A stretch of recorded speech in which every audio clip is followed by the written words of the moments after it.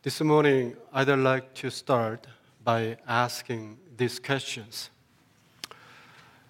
Have you ever experienced an inner battle or a struggle as a believer between what God says and your human desires? Why do you find certain things tempting, even when we know they are not right or harmful to us or to those we care about so much?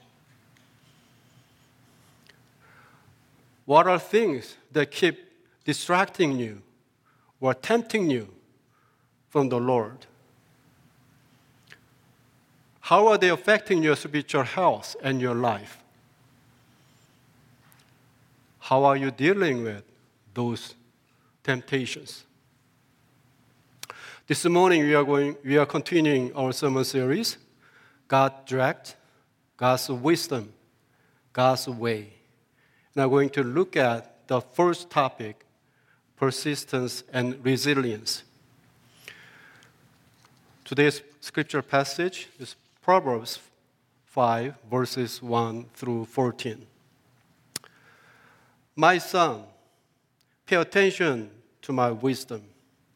Turn your ear to my words of insight, that you may maintain this discretion and your lips may preserve knowledge. For the lips of the adulterous woman drip honey, and her speech is smoother than oil. But in the end, she is bitter as a gall, sharp as a double-edged sword. Her feet go down to death. Her steps lead straight to the grave. She gives no thought to the way of life. Her path wanders aimlessly, but she does not know it. Now then, my son, listen to me. Do not turn aside from what I say. Keep to a path far from her. Do not go near the door of her house, lest you lose your honor to others and your dignity to one who is cruel. Lest strangers feast on you, your wealth, and your toil enrich the house of another. At the end of your life, you will groan when your flesh and body are spent. You will say, how I hated discipline, how my heart spurned corrections. I would not obey my teachers or turn my ear to my instructors. And I was soon in serious trouble in the assembly of God's people. The word of the Lord. The book of the Proverbs offers great wisdom and insight into living a righteous life for people of all ages and genders. But it was originally written for young men, as you may remember.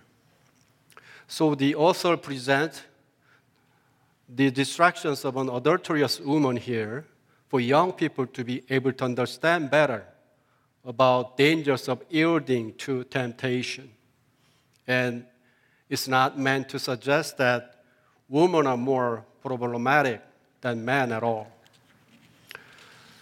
This passage cautions against the allure of adultery, showing the seductive nature of temptation and warns of the bitter consequences that follow such actions, leading to regret and despair. Verse 3 says, for the lips of the adulterous woman drip honey, and her speech is smoother than oil. While it warns of the seductive words of an adulterous woman, there is no specific description of her speech in chapter 5. But we can find an example of seductive words of an adulterous woman in chapter 7. It provides a detailed narrative that illustrates seduction and enticing words that can lead a person astray. Let's see how her speech drips honey and is smoother than oil. She is talking to a woman. She is talking to a young man. Proverbs 7:14-20. Today I fulfilled my vows, and I have food from my fellowship offerings at home. So I came out to meet you. I looked for you and have found you. I have covered my bed with colored linens from Egypt. I have perfumed my bed with myrrh, aloes, and cinnamon. Come, let's drink deeply of love till morning. Let's enjoy ourselves with love. My husband is not at home. He has gone on a long journey. He took his purse filled with money and will not be home till full moon. From this scripture passage, you can see how people fall into temptation. There is one interesting point here. She mentioned she had food from her fellowship offering at home. That means that she made a fellowship offering at the temple before. As you may know, it was an offering made to God as an expression of gratitude, thanksgiving, and devotion for peace and fellowship between God and the Israelite. They would bring animals to the altar as an offering to God and share the remaining portions as a communal meal together. It was about reconciliation, celebration, and joy in the communion with God and His people. Let's look at verse 14 again. Today I fulfilled my vows, and I have food from my fellowship offering at home. She prayed and sacrificed to God at the temple as an act of worship and devotion to God, and brought food from her fellowship offering to her home. Now she is using the food as a means of tempting a young man into adultery, driven by her lust. You may wonder how she could dare to do such a thing. Isn't it really shocking? There is a stark contradiction between her public professional faith and her private conduct. It is conceivable that she thought this way: I have performed religious observances today, and perhaps that is enough to maintain my identity as an Israelite through my ritualistic actions. So no more actions are necessary in my daily life. Now I can forget about what I did before God at the temple and return to my personal life to pursue what I desire. I can always seek repentance. I can always seek repentance through future ritualistic actions, hoping that God may be appeased and still bless me.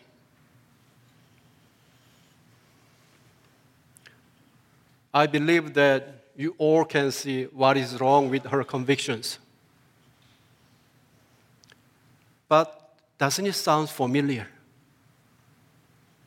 Unfortunately, this kind of lifestyle is quite common for Christians today. Many of them go to church on Sunday, considering it as a religious duty as a Christian, and think it would be still be kind of enough to maintain the relationship with God. They don't want to think or do more than that for this reason. as they go back to their daily lives, they begin to focus on pursuing what they desire, putting aside what they did and experienced at church. Their focus shifts from what God wants to what they want as they are going back home after worshiping God. There is a disconnect between their public professional faith and their private lives. Does your daily life align with your professional faith?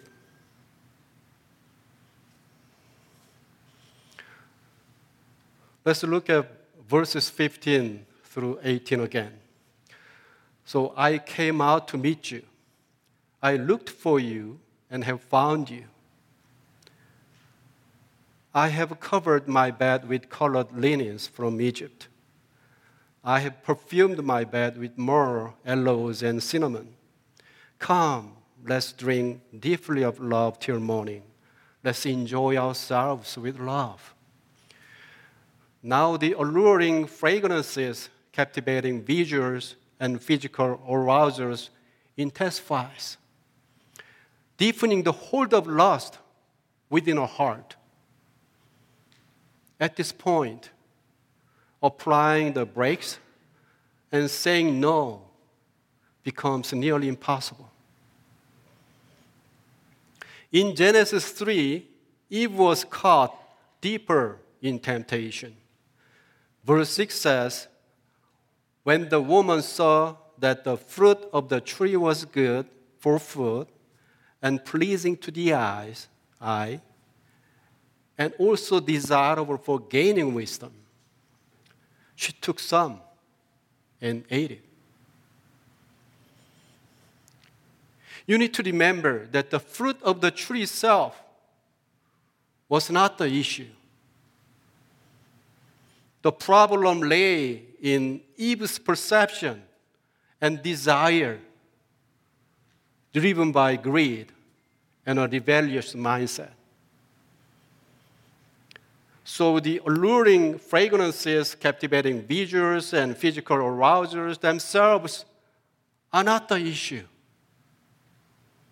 The real problem is in people's greedy and lustful heart. James explains it this way. When tempted, no one should say, God is tempting me. For God cannot be tempted by evil, nor does he tempt anyone. But each person is tempted when they are dragged away by their own evil desire and enticed.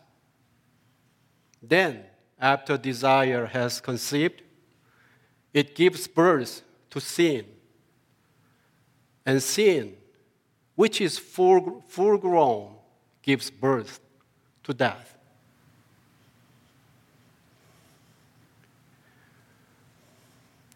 You will face no consequences. This is the last stage of temptation. And it involves the assurance that there will be no real consequences for people's actions. Let's look at verses 19 to 20 again. My husband is not at home. He has gone on a long journey. He took his purse filled with money and will not be home till full moon. What she's essentially saying is, no one will ever know, and there will be no trouble.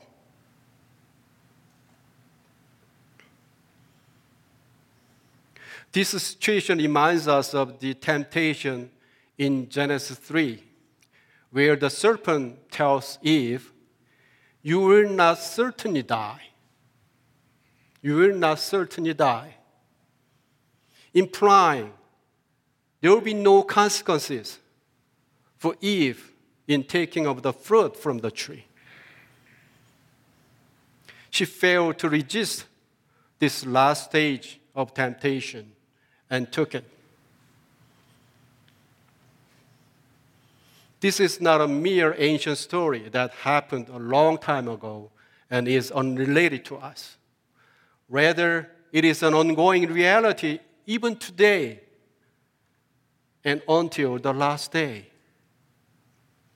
The same Satan employs the same scheme, and people are consistently tempted by this same pattern.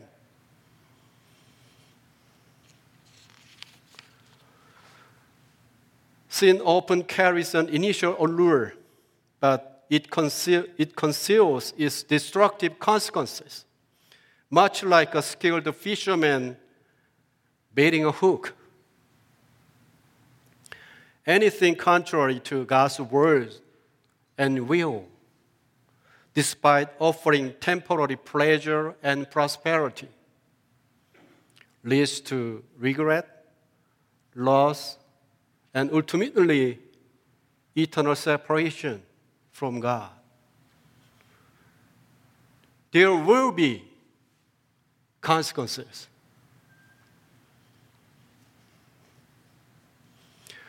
This world is filled with countless distractions and temptations. We are constantly bombarded every day with worldly influences like images and messages that stimulate our sinful lust and greed. They constantly tempt us away from the path of righteousness. So staying faithful and true to our commitment to God can often feel like a daunting task.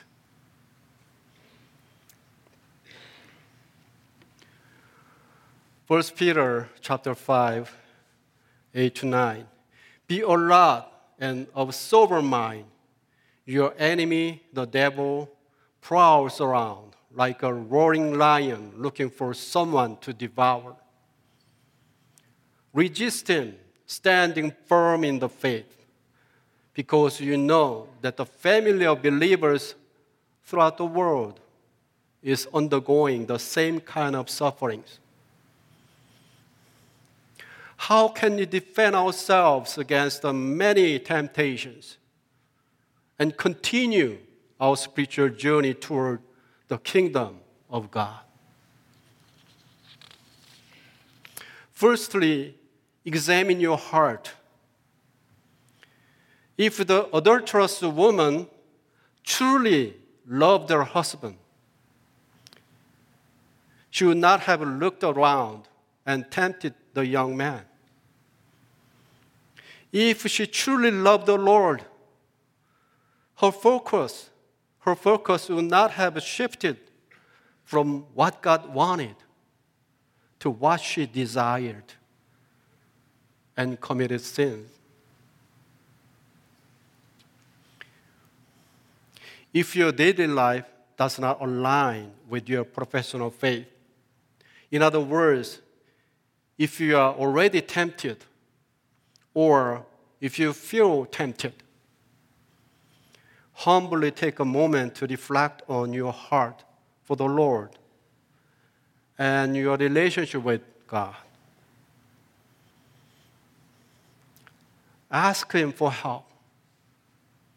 The Lord will show you where you are at and guide you away from temptation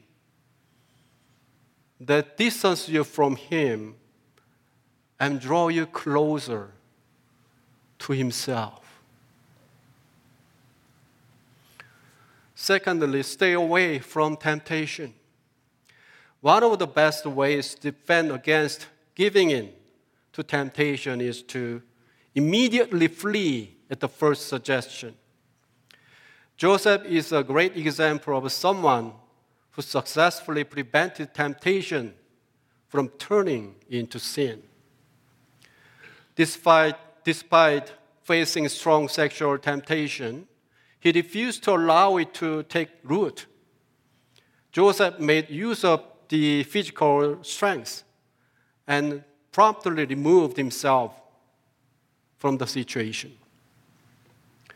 Instead of lingering in a potentially dangerous environment and attempting to engage in discussions, reasoning, justifications, or explanations that might weaken his resolve, Joseph took decisive action by leaving.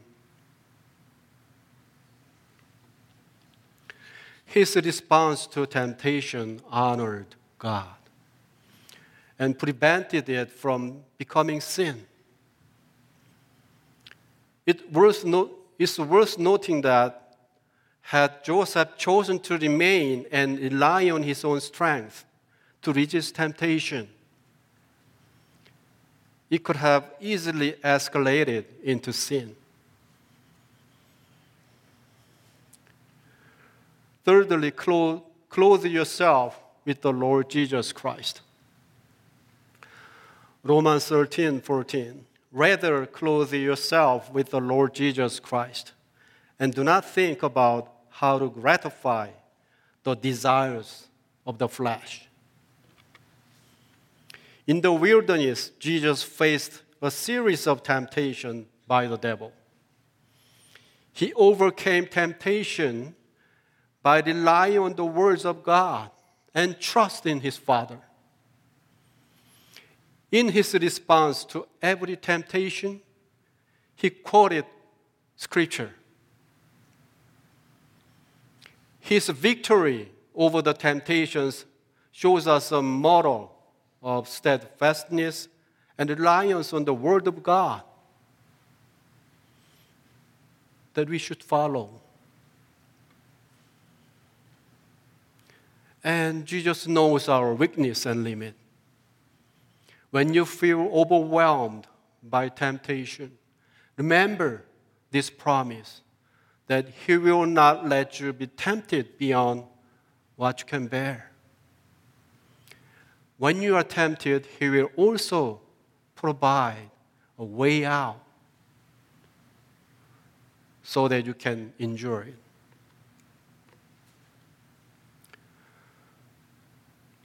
I had a chance to learn about genetic disorder called CIPA from a medical movie, which stands for congenital insensitivity to pain with anhidrosis. People with CIPA are born with a lack of sensitivity to pain, heat, and cold. That means they may not realize when they are injured or have medical conditions that requires immediate attention, such as abnormalities with the heart. So they are prone to frequent injuries, including cuts, burns, and bruises. And these injuries can go unnoticed and may lead to serious complications. Their life is extremely challenging. After learning about CIPA, my perspective on pain changed. Nobody likes pain. But if I couldn't feel pain when something was wrong with my body, it could go unnoticed, leading to more serious situations or even loss of life. Pain, when something goes wrong in my body, is a warning that there is an issue and provides an opportunity for healing. Pain helps us maintain a healthy body. That day, I was thankful to God for allowing me to feel pain. God's discipline may be like that. It can come with difficulties and pain because human beings are naturally too stubborn. but it's His caring touch to let us know when something goes wrong with our spiritual health, when we are drifting away from Him, when we are focusing on our own desires, or when He wants to reveal our weakness in some area of our lives for us to grow in that area.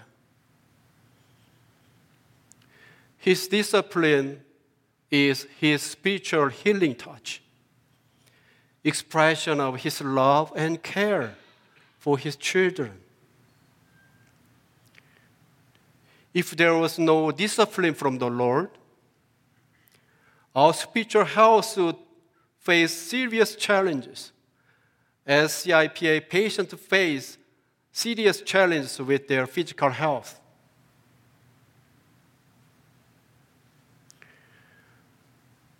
During Thanksgiving season, we would usually like to ask this question. We did this morning too. What are you thankful for?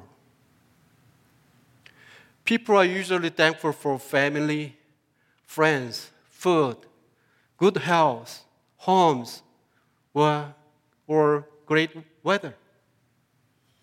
Of course, these are great blessings from the Lord, and we are truly thankful for them. However, we should still remember that everything He does for us, including all kinds of discipline, accompanied with difficulties and pain, is a great blessing to continue to draw us back to Himself, to keep us healthy spiritually, and grow us more like Jesus Christ.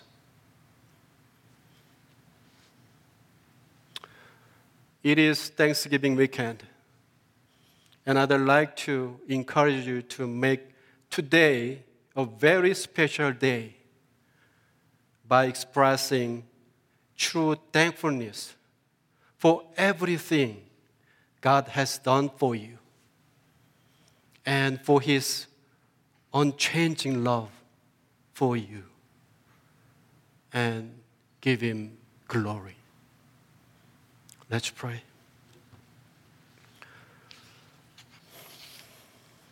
We thank You for Your words and the guidance for our lives. Please empower us to persist in our faith and to resist temptation. Fill us with Your Spirit and help us follow in the footsteps of Jesus. May Your love and grace be our constant companions on this journey of faith with You. In Jesus' name we pray. Amen.